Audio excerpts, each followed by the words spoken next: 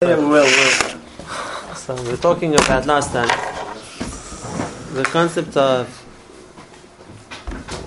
that the fight between Tov and Ra is between people. People are representing Tov, people are representing Ra, and just like you have two armies, it might be the frontline soldiers who are fighting, but in each case, it's the force behind them, the country behind them, which is providing with them with the ammunition, with the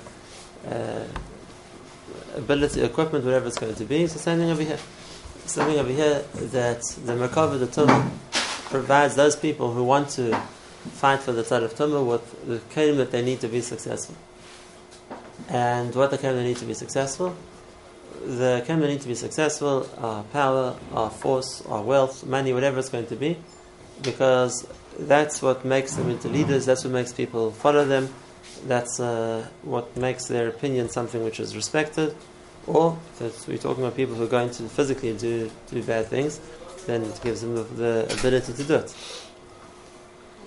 And that's what the Gemara already says that on the pasuk the Gemara says that which means the person who isn't Stam Rasha. We have to understand this. There's some people who are Rashom in their own right. They want to live a life of Hefkeris, they want to do what they follow their Yetzarim. Somebody like that is a Rasha in his own right. He's not playing a part really so much in the Sultan's plan for the world. He's not a soldier for the Sultan. He's not trying to help the Sultan particularly. He wants to help himself. He's doing a various, he'll get punished for them. But that's not something which is necessarily fighting on behalf of the Merkava Tumah. Whereas you have people who want to fight for Ra. Whether it's the Beshita, they have whatever bad Shita they have, they want to impress in the world and get accepted that Averis should be made mutter. Which is like a lot of people today who that's the way they're fighting for Ra. Or alternatively, people are trying to attack Klal Yisrael, which means they're fighting against Tov. They're trying to destroy the Torah, they're trying to destroy the Jewish people. Either way around, those are the certain soldiers. Because that's working not just for themselves, that's something which is someone's working to tip the balance in the world. To make something which is also into something which is more widespread, more commonly done. Or to make something which is good into something which is looked down on, or is destroyed, or make something good into an enemy. People that have a shitza, that they're looking to fight for such a cause, okay, those are the soldiers of the Sultan. That's what he looks for, because that's promoting his agenda, not just for themselves, but for everybody. And therefore, if the Sultan has the ability to give people endless resources of cash or power or whatever it's going to be, he will, because that's how he can help them, so to speak, work for him. Which is why what the Chazal say is 100% true. Besides the fact historically, those countries who had a shita against the Torah became, in their term, dominant countries in the world. But even besides that, movements which are movements of the Sultan, if you can call it in those words, have always been extremely well funded, extremely powerful. I mean, they say, and Aliyah Mazeh, the richest, most powerful organization in the world is the Catholic Church. And that was for sure, for hundreds of years, that was the Sultan's instrument. Either to fight Klal Yisrael or to promote bad, whatever it's going to be. And today, maybe that's not the agenda so much of the world, and the Sultan now works more with the various liberalisms that try to promote to every issue in the world. Again, resources, power, politics, money, they have it all. The Sultan invests in what he wants people to do wrong. L'umaseh. When we talk about, and this is what we got to last time, when we talk about people who are fighting, so to speak, on the side of Kedusha. We spoke last time and we said that the fight of Kedusha is always the same. It's we find to keep the Torah mitzvahs, we find to bring the world to the recognition of Hashem, it's always the same. The Sultan can change tactics the whole time. Because from his point of view, anything which is against that is good. He wins. So he can sometimes come from one side, from a different side, depending which way he wants to, so to speak, which angle he's going to support. In any direction it's going to be, he'll win. Because it's always increasing the amount of Ra in the world, increasing his influence in the world. We have to fight in all the different fronts. It means we have to fight against every single different direction that the Sultan can come from. So if it's going to be fighting against people who try to destroy Yiddishkeit, so then that's the fights against that. And if it's people who are going to be Matir Yisurim, then the fights against that. And if it's people who want to accept Avodah Zarah, the fights against that. And the people who deny that Hashem exists, then the fights against that. In other words, the Sultan has lots of different angles to come from. And either way he wins, because any side which is against the emes and against the Torah is increasing the Ra. We're always defending ourselves from every different angle there could be, because we're always standing for the same thing. We're always defending Torah, defending the emes. And what tools do we have? Because if you see those people, and then again, here there's the same definite chiluk. They're those people who tzaddikim in their own right. They want to do the right thing, they want to do mitzvahs, they want to overcome their own bad mitzvahs, and it's good, and they'll get rewarded for that. But it's not the same thing as a person who's trying to so to speak, matak in the world, take on everything, and try and fix the world. It's not the same as a person who has a campaign to try and change the world or fight the Satan. Okay, so people like that they want to make it their mission, and they're going out to, so to speak, to fight for the Tzad of Kedusha. So HaKadosh Baruch Hu gives them the tools they need for that. But those tools aren't wealth, and they aren't power, and they aren't political influence. Because if you look, who were our soldiers, so to speak, for Tov? Talk about Rav Chaim Kanievsky, Rav Epstein, Rav Yoshev, Rav Shach, Chaznish, whoever you want to say, Moshe Feinstein, none of them were wealthy. None of them had any political influence. None of them had an army, or any other kind of power. So what koyach did they have? If you would talk about Zelo or Maseh, and then in every dar, let's say you have the Rosh of the Dar and the Tzaddik of the Dar. And if you think about it, the Rosh of the Dar, well, he has power, he has money, unlimited, he has influence, he has armies sometimes. And the Tzaddik of the Dar is none of those things. So what tool does he have? What does the Tzad of Kedusha give the person who's willing to fight for Kedusha? What's his arsenal? What does he have to fight with?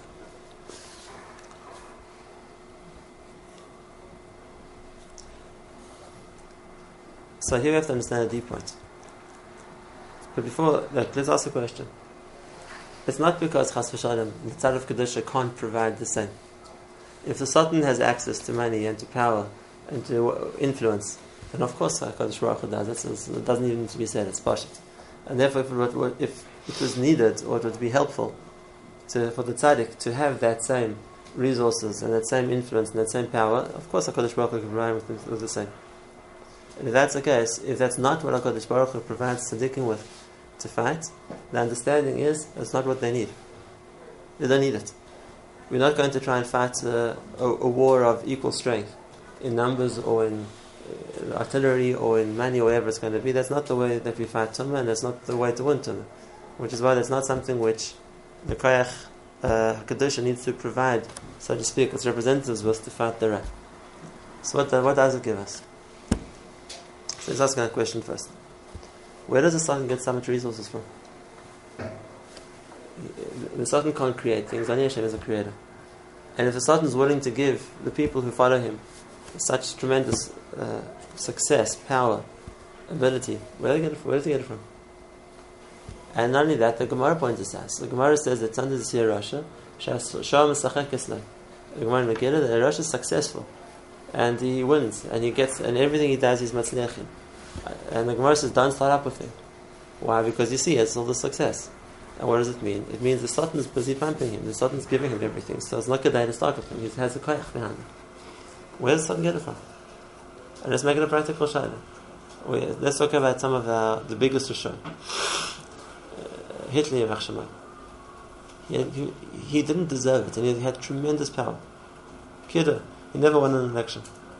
He took over Germany by force, but when he did, he had supports of millions of people. He had the power that the whole world was scared of him. Where does the Sultan get such a resource from? The Sultan can't create it. The Sultan can't create it. And same thing, let's go back to the church. So much power, so much influence, so much money. The Rishonim through and through. And the whole mission in the world was to either destroy the Jews, fight the Jews, present an alternative to the emes. So where do they get so much resources from? Answers from the Sultan. Where did he get it from? So the Yisod is like this.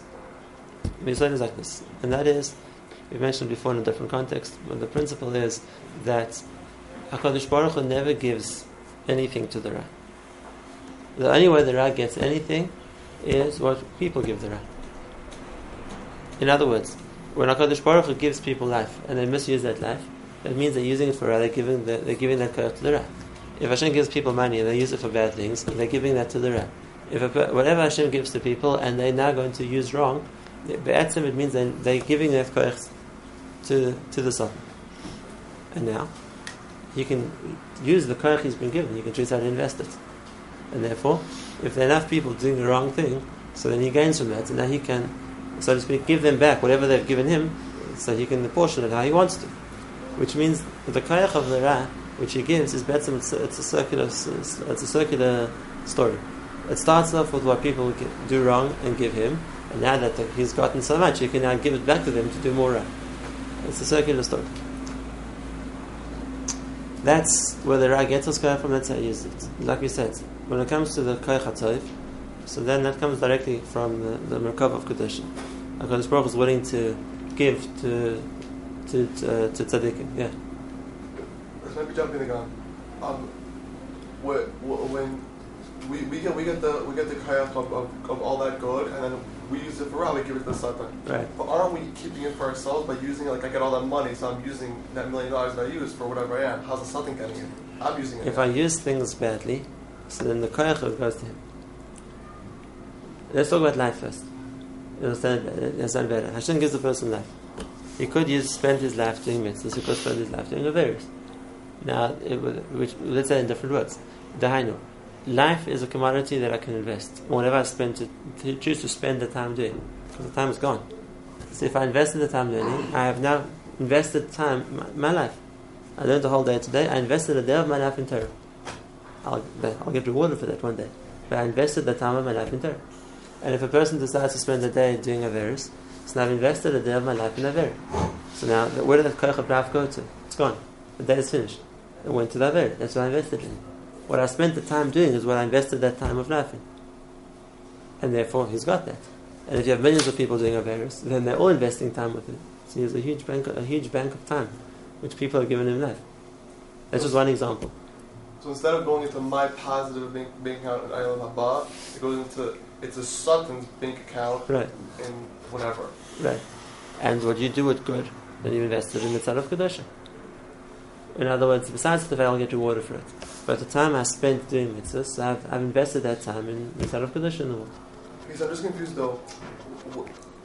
There's my own investment, and then there's there's two separate tracks. There's your personal investment, what you're going to get rewarded and punished for, right, and there's how it changes the balance in the world. So it's really two investments. It's really my own personal investment for good, and then the investment that I put into the world. 100%. And let me give you an example. It's not hard to understand. If I have $1 million, so I choose, I can invest it in this bank, I can invest it in that bank, I can invest it in the third bank. Now, it's my money. I can put it in the bank, and so they'll keep the money for me. But the bank has more money too now, depending on which bank I put it in. So if what I do for myself is my credit of mitzvahs or averos, but when I'm investing it. If I'm doing mitzvahs, so I've invested it in Tov. So now the Tov has more strength. I've invested it in the Satan. Right, there's a pasuk in Mishnah that says this. It says that you're going to give your life to the Achzari. And the Achzari, the cruel one, is the Satan, because his other name is the Malach HaMavis, which means be'etzim, he takes people's lives. That's what he wants to do, because then he has time. He gets that time. Okay, so that's where the Ra gets its koyach from. And now, like in a bank, if a lot of people invest in the bank has a lot of resources. And now the bank chooses where to invest. And exactly the same thing is happening here in a spiritual sense. And that is Rishaim who are investing in the Satan, they're giving him a lot of resources, and then he can choose who he wants to invest those resources in. So he's going to find the Rasha that wants to do bad, and he's going to, I'm going to invest in them because they're going to do more bad. And that's why Dafka, the Meitzad Yisrael, the person who has the intentions of fighting Klal Yisrael or promoting Ra, is going to be successful. He's going to be successful because the Satan has a lot of, like I said, investments deposited in him. He needs a place to put them. So he looks at people like that. That's someone who's fighting for his campaign. So of course he's going to give them. Okay, so that's what we understood. The first point. Now let's go back to what you asked before. What does the Tzad Kedusha give? Let's think about it a second. What resources does a Gadol have? Like we said, it's not money and it's not power. It's not politics. What resources does a Gadol have? Well, number one, the respect that people recognize his godless b'Torah, the fact that he has a certain amount of Ruach HaKodesh and you can see that we're ahead to guide us, the fact that maybe his brachas are miskabel or his tefillas work. What else does the world have to offer? What else does a person go to a gadol for? For a bracha, for advice, for direction. Why does that become something which has that koyach, which can balance, so to speak, the koyach which Ra gives its adherents, its ambassadors? So there's a very important Gemara on this topic. We have to understand the Gemara is Gemara Megillah. The Gemara is explaining the pasuk in the Torah. The pasuk says, "Va'af gamzos v'yosem be'eretz Yivin."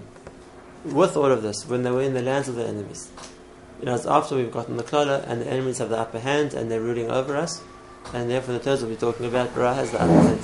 Ra is successful and it's ruling the world. V'yosem be'eretz Yivin. We're going to be in Godus, we're going to be scattered, we're going to be under the dominion and under the power of some other nation, some other koyach. Says the pasuk, "Lo ma'astim v'lo ga'altim l'chalaisam l'hafi b'risitam."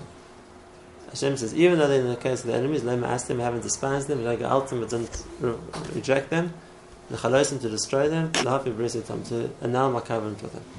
Which means the covenant with Hashem still stands even when we're in Godus. And the Gemara points out that there's 4 different expressions in the pasuk.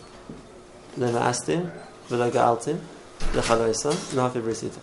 4 different expressions. And the Gemara says in the Megillah, it's connected obviously the 4 malchis. The 4 malchis. So how did Hashem not reject us and not despise us and not cancel the bris with us when we were in the malchus of Bavel or Paras or Edom or whoever it's going to be? So the Gemara says like this. Number 1, "Lo ma'astim" means we made Bavel. Why? How was Hashem not moyas us? Because Shemad Tzilhem Daniel. We had Daniel. Daniel was a tzaddik, Daniel was a novi. In Bavel we had Daniel. V'lo ga'altim in the Mei Paras, Mordechai v'Esther.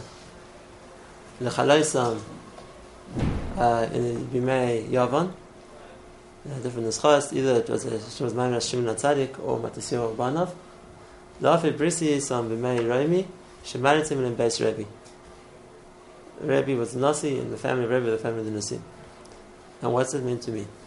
Well, how does that show that Hashem didn't reject us or didn't despise us or anything else? And why were those the examples given? So there's a big yesod over here.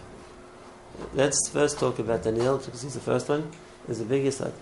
And that is, let's look for a second, maybe it's not so well known, the story of Daniel Nebuchadnezzar. Daniel was one of the captives who was brought as a young boy to Babel. Nebuchadnezzar's first time he came to Yerushalayim, which was years before the Churban. So he took captives back with him, and the pasuk says he took among the captives he took were the sons of the princes of Yehuda. He took the kids as basically his hostages, and one of those children he took back to Babel with him was Daniel. So Nebuchadnezzar was the king, the emperor. He was older. Daniel was a child. Daniel, those, as was the custom then, they wanted to make sure that the country wouldn't rebel. So they would take the children of the kings as hostages, and that's why you rebel, we'll kill your kids. It was Yiddah. In the olden times, we found it lots of times. We find the children of the hostages from other kings. So Daniel was one of those hostages. He was taken to Babel as a child, Ke'ilu, to make sure that Yehuda wouldn't rebel against Nebuchadnezzar. So he grew up in the palace. He grew up in the palace as the captive, as the hostage. Nebuchadnezzar is the emperor. And now what happens? It gets to a stage where Nebuchadnezzar sees that Daniel has Ruach HaKodesh. You can interpret his dreams, you can tell him what's going to happen, you can, whatever it is. Now remember, the position, again, I'm saying it again because it's important. Nebuchadnezzar is a world emperor. One of the people, the Gemara says, was Malach B'Kippur. Extremely, extremely powerful. He had all the resources in the world. He was the Ra. And if the Sultan is promoting somebody in that door, the Sultan is promoting Nebuchadnezzar. He gave him everything. He was successful, he destroyed the world, he destroyed the Beis HaMikdash. He was there, and he was being promoted by the Sultan, who gave him all the koyach and there was possible to get. Daniel was a boy, a captive, who was in his palace, but he started to see Daniel's Ruach HaKodesh. And when he needs something, Daniel can answer him. So this is what the Gemara says. As a result, Nebuchadnezzar bowed down to him and wanted to make Daniel into a god. Nebuchadnezzar pasuk. and never bowed down to him and wanted to make the into a god. Ad kedei kach that the Gemara says that years later, when Nebuchadnezzar built his huge statue, which he wanted everyone to bow down to, we know there were 3 Jews, Hananiah, Mishael, and Azariah, who didn't. Where was Daniel? So the Gemara said Daniel ran away. He didn't want to be there. Why not? Because he said, if I get thrown into fire, I'm going to get burnt. Why? Because the pasuk says, "Psila Eloheim tisrufun b'esh," that the idols of the going get burnt in fire, and I'm Nebuchadnezzar's idol. He worships me, so I don't want to be there because I'm asking to end up being burnt as an avodah zarah. Now I don't understand that. Here you have a world powerful emperor who has everything, and he bows down and deifies his own captive boy. How does it make sense? What did Daniel have? What did Daniel have that Nebuchadnezzar didn't have? That Nebuchadnezzar worships Daniel. If you think about it, it doesn't make any sense. That's our first example. Let's look at our next example. Alexander the Great. And he was called the Great. He was, again, super powerful, super successful. He had the whole world under his grip.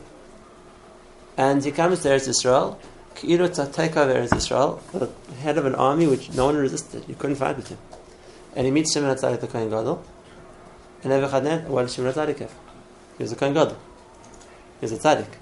He didn't come with an army because he didn't have an army. But they meet, and Alexander the Great gets off his chariot and bows down to Shimon HaTzadik. And his generals ask him, "What in the world are you doing? You're the world famous emperor. You're bowing down to an old Jew. What's wrong with you?" Well, what made him bow down? What made him submit himself like that? What did Shimon HaTzadik have that he didn't? He was way more powerful. He was way more rich. He was the head of a huge army. Why would he bow down to Shimon HaTzadik? Let's go to the next example. Shalbeis Rebbe. Again, Rebbe and Antoninus. Antoninus was the Roman emperor. Today we don't have a concept of an emperor, and we don't have an idea what the Roman Empire meant. It meant all the power in the world. Rome conquered everything. He was the Melech B'Kippur, and again, they were the tool of the Satan in that time. He gave them everything. They had power, they had tremendous wealth, they had tremendous success. The Roman emperor was the man on top of the world. More than anywhere today, because today there's no one emperor that rules the world. There are lots of different competing heads of states. But when there was a Roman emperor, there was no one fighting Rome. Rome was world powerful. And the Roman emperor was on top of it. He was the emperor. And Antoninus comes to Rebbe to ask advice. He wants to serve Rebbe. He wants to put on his shoes, the Gemara said. And Rebbe told him, "Lav orach ara." That's not really the right thing for an emperor to come and put my shoes on for me. And he said, "I want to do it. Allow me to serve you." What caused Antoninus? What did Rebbe have? Rebbe was living in a time when Judea captured. The Jewish people had been captured. The Beis Mikdash had been destroyed. The whole of Yehuda had been ruined after Beitar. There was nothing. There were a few scattered people in the cities of the Galil. That's all. They had no power. They had no strength. They had no resources.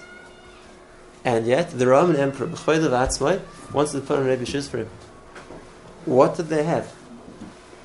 In all these cases, what did they have? What did they have that made the person who was the symbol of Ra, the man who was given all the koyach by the Satan to be his leader, so to speak, in this world, and yet they meet the Tzaddik Hadar, and they humble themselves. They bow down. What causes it? Sorry? Paras Pashut. You see that when the Melech recognizes who Mordechai is, he gives him everything. Mishnah Melech, Beis Haman, whatever he wants. Mordechai never bows. It's everything, whatever he wants, that's what happens. Ki gadol Mordechai bebeis Melech Hashem ha'olech v'midkol medinos. Mordechai is the man. What did he have? He didn't have anything. He had a few Talmidim. But Achashverosh was Melech B'Kippur. 127 countries. He could what the king says gets done. And yet, what happened? What happened? Now we're not talking about somebody like us who appreciates the mind of a little bit. We're talking about a Nebuchadnezzar who's a Rasha through and through. We're talking about Alexander the Great who wasn't a big tzaddik. We're talking about people in that world. It's like if you want to give it a marshal, just to give an idea what it must have been. Imagine a meeting between Stalin and Chofetz Chaim. And imagine if they had met and Stalin was Chofetz Chaim, taken off his cap and barely got down on one knee. What would you think of such a thing? Stalin is the ultimate Russia. He's running an empire of rishus. His whole communism is there to fight terror and to fight emunah and to fight belief in Hashem. And he meets a tzaddik, and then with all his forces and all his power, imagine he would bend down to somebody like the Chavetz Chaim. There's nothing. An old man, a big time. It's exactly the same thing. They never met, but it's exactly the same thing. Nebuchadnezzar and Daniel wasn't different to Stalin and the Chavetz Chaim. It's the same balance of power. So how do you understand it? So the Yisod, and this is the Yisod you wanted to get to. That's the Lema Astim and Agaltim Lechadaisim Lalhafi Brisi Yitam. In every goddess, however powerful the goddess is, and however strong the rule of the Ra is, Hashem Yisrael didn't forget Klal Yisrael. Why? He gave us a leader who's stronger. And therefore, whenever they came into contact with each other, the head of Ra and the head of Tov, you see, the head of Ra capitulates. Whenever we find a meeting point between the two, the head of the Ra capitulates. And I can give you more examples also. I gave you the examples the Gemara gives. But I'll give you more examples. The time when Rabbi Yochanan ben Zakkai meets Vespasian. Vespasian was the super general of Rome. He just became the emperor. But Rabbi Yochanan ben Zakkai helped him. So, whatever you want, I'll give you. He expected him. He let him go free. Whatever you ask for, I'll give you as well. And one example. And times after that also, when you find that there was the meeting between the two generals, the head of the Ra, the head of the Tov, you see, whenever they met each other, the Ra gave in.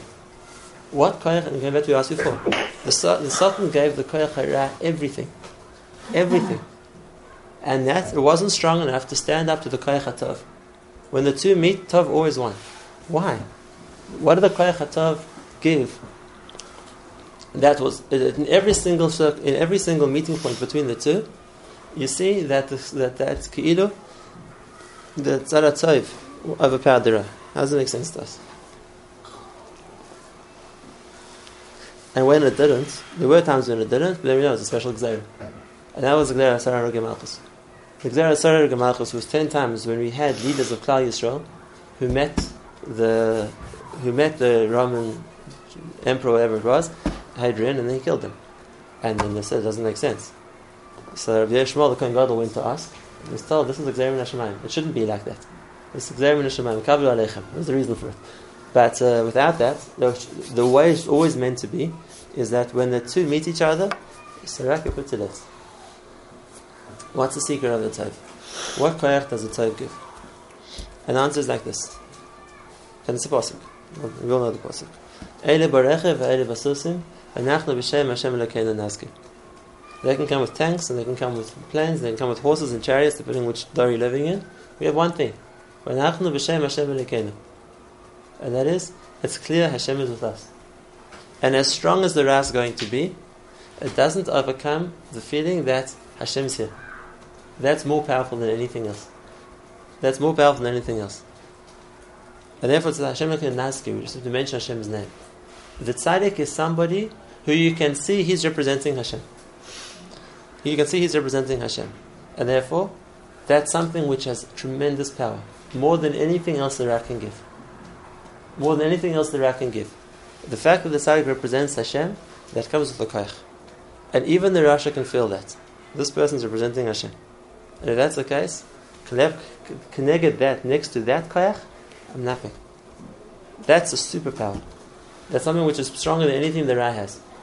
And therefore that's all the tzaddik needs. The fact that HaKadosh Baruch Hu is with me, and that's something which is tangible, something which is can be felt, even by a big Rasha. Well, I can't fight that. That's a different league. That's something which is the impact, the force is so strong that even the big Rishaim, who were big Rishaim, they bow down to it. They couldn't. That's not something that was in their ability to fight. That's all the Torah needs to do. It doesn't need to give you anything more. The Tzara Tov needs to give one thing. You're representing Hashem. And it's a pasuk. V'yaru ka'am ha'aretz ki shem Hashem nikra alecha v'yaru mimecha. When the goyim see that Hashem is with you, then they're afraid of you. You don't need to do anything else. I said it before, I'll tell you again, the famous story of the Vilna Gaon. At one time, he was friend, and the Goyish court of Vilna decided to put him on trial. So, the Gaon wasn't interested, so he sent his Talmidim to try and discuss it with the court. No, the case that they weren't, the judges weren't interested, so eventually the Gaon had to come to court himself. and having heard all the accusations against him, so the guy walks into the court. The judges look at him and say, so he's innocent. Okay. So Tamir asked him, what happened? You didn't say a word.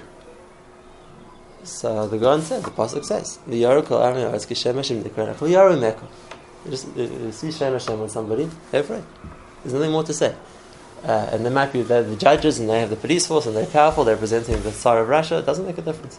Keneged, when you see somebody who has Shem Hashem on him, they can't stand up to that. There's something which is stronger than anything they have. Now a person has to be zecher to that. A person who's working as the representative of Taiv, as he's working as Hashem's ambassador in this world, all he needs is that card. I represent Hashem. I'm Hashem's ambassador. That gives more koyach than anything else. Nothing in the world can stand up to that sense of fear that this person represents Hashem. You can't fight that. The biggest Rosh in the world can't fight it. He senses it's something stronger than him. And with this, we started this fight a few weeks ago. We're talking about the Galus, Sarah B'Tevis, and it's Mamish this week's Parsha, and last week's Parsha. And the first asked the question, let's talk about Pari. Pari was a powerful person. Pari was the top of one of the biggest empires in the world. And he had absolute power. He could do what he liked. And he decided to enslave Klal Yisrael, and Klal Yisrael became slaves. And if he decides to kill 150 children a day to bath in the blood, no one's going to stop him. Pari's word is law, and he has a powerful force behind him. The Egyptian army, they listened to anything he said. And yet, and the Mephoshim asked the question, Moshe and Aaron are walking to the palace, and they threaten him, this is going to happen to you. Okay. And they walk out. And they come back the next time. And if you didn't listen, this is going to happen to you. Think, where are you? You're a king. Just take the guards and put them in jail. These people are disturbing you, Yom V'Layla. They keep threatening you with more and more things. They keep causing you sorrows and causing the kingdom sorrows. Kill them. What's stopping you? You have a force. You have soldiers. They just walk in and out the palace with mission, without the mission, whatever they like. Paro, where are you? We're talking about a king here. And we're talking about a king who has absolute power. Why didn't you do anything? Why didn't you do anything? And then he begs Moshe, please Moshe, do this, please Moshe, that. No, let's negotiate, please listen. Why don't you just exercise law? Enough. You give me enough tzaras. No, off with your head and we're done with this. He didn't even try. And what's the reason? That's Yisod. Because Shem Hashem Nikra Elecha. Hashem told Moshe that. He said, I'm going to go with you. And if that's the case, Paro with all his armies and with all his power and with everything he had, but Hashem is coming with him, there's nothing you can do. There's nothing you can do. It's too strong. And therefore all Paro can do is stand there like a nebuch and accept the punishment and beg Moshe to take it away when he can't take it anymore. That's the koyach of it. That's all the Torah needs to do. Just like Moshe, he was the leader that Hashem sent, Keneged, the leader of the Ra, which was Paro. Moshe didn't need anything. Go with your stick. You don't need an army, and you don't need money, and you don't need a force. One thing, Hashem says, I'm going with you. And that's more powerful than anything. And now let's move on to the last stage. We talk about the time when Melech Mashiach will come. And it says that all the kings will bow down to him. All the kings are, what's Melech Mashiach going to have? What's he going to have going for him? He's going to raise an army of millions. He's going to develop some new software which is going to make him the billionaire of the world. No, none of that. He doesn't need it. One thing he needs, and that's what the pasuk says. It's Pashut. Hashem will be with him. And if that's the case, all the kings will bow down their faces to you. They feel that there's something way more powerful than them. There's someone who comes b'Shem Hashem, someone who has that it's tangible on them. The HaKadosh Baruch Hu is with them. There's no force in the world can stand up to them. The kings are going to come to serve you. Just like Nebuchadnezzar did Daniel, just like Antoninus the Rebbe. When that's felt on somebody, that's Shem Hashem Nikra Alecha, that's felt on somebody that he's coming with Shem Hashem, that's a force that nothing can contend with. That's what the Koyach HaKadosh always has. Sometimes to a greater degree, sometimes to a smaller degree. But whatever it is, whatever leader it's going to be in Klal Yisrael, his power is that Hashem is with him. His power is that Hashem is with him, and that's all he needs. That's stronger than anything else in the world. And that's what the pasuk says. That B'yosem b'eretz ma'astim v'nagaltim l'chalaisam ki ani Hashem. I never lost Klal Yisrael. Even in times of Galus, whoever the leader was, Hashem was with him, and that meant that the Goyish king could kill millions of other Jews. But he couldn't touch that. He couldn't touch the representative of Hashem. Pare could decree what he liked in Klal Yisrael. But Hashem was with Moshe Rabbeinu, he couldn't touch Moshe. When Nebuchadnezzar killed millions of Jews, he couldn't touch Daniel. When it's Nicola that's somebody, that's too strong. The Ra can't stand up to that. And like I said, that was by every case in every goddess, and the Asad Lavi as well. The Asad Lavi as well, when Mashiach will come, the force that Mashiach will have is the same force. That people will recognize, the whole world will recognize. They can't do anything to him. They can't even try. So that's where we finish the discussion. We spoke about the balance of power in the world. We spoke about the fight that there is between Tov and Ra. We spoke about the Ra has koyach and he uses his koyach. Now we understand what's the koyach that the Tov has against that. A koyach which is far superior to anything that the Ra can offer. How many may have any armies, how many have millions, how much have strength. It doesn't match the koyach that Tov can give, which is one thing. Eli barecha v'eli basusim v'anachnu Hashem l'keidaskim. Hey makor v'nofanu. With all that, why? Because Hashem is Shia. When Hashem is there, that's a force which nothing else can compare to. That's held from the big picture.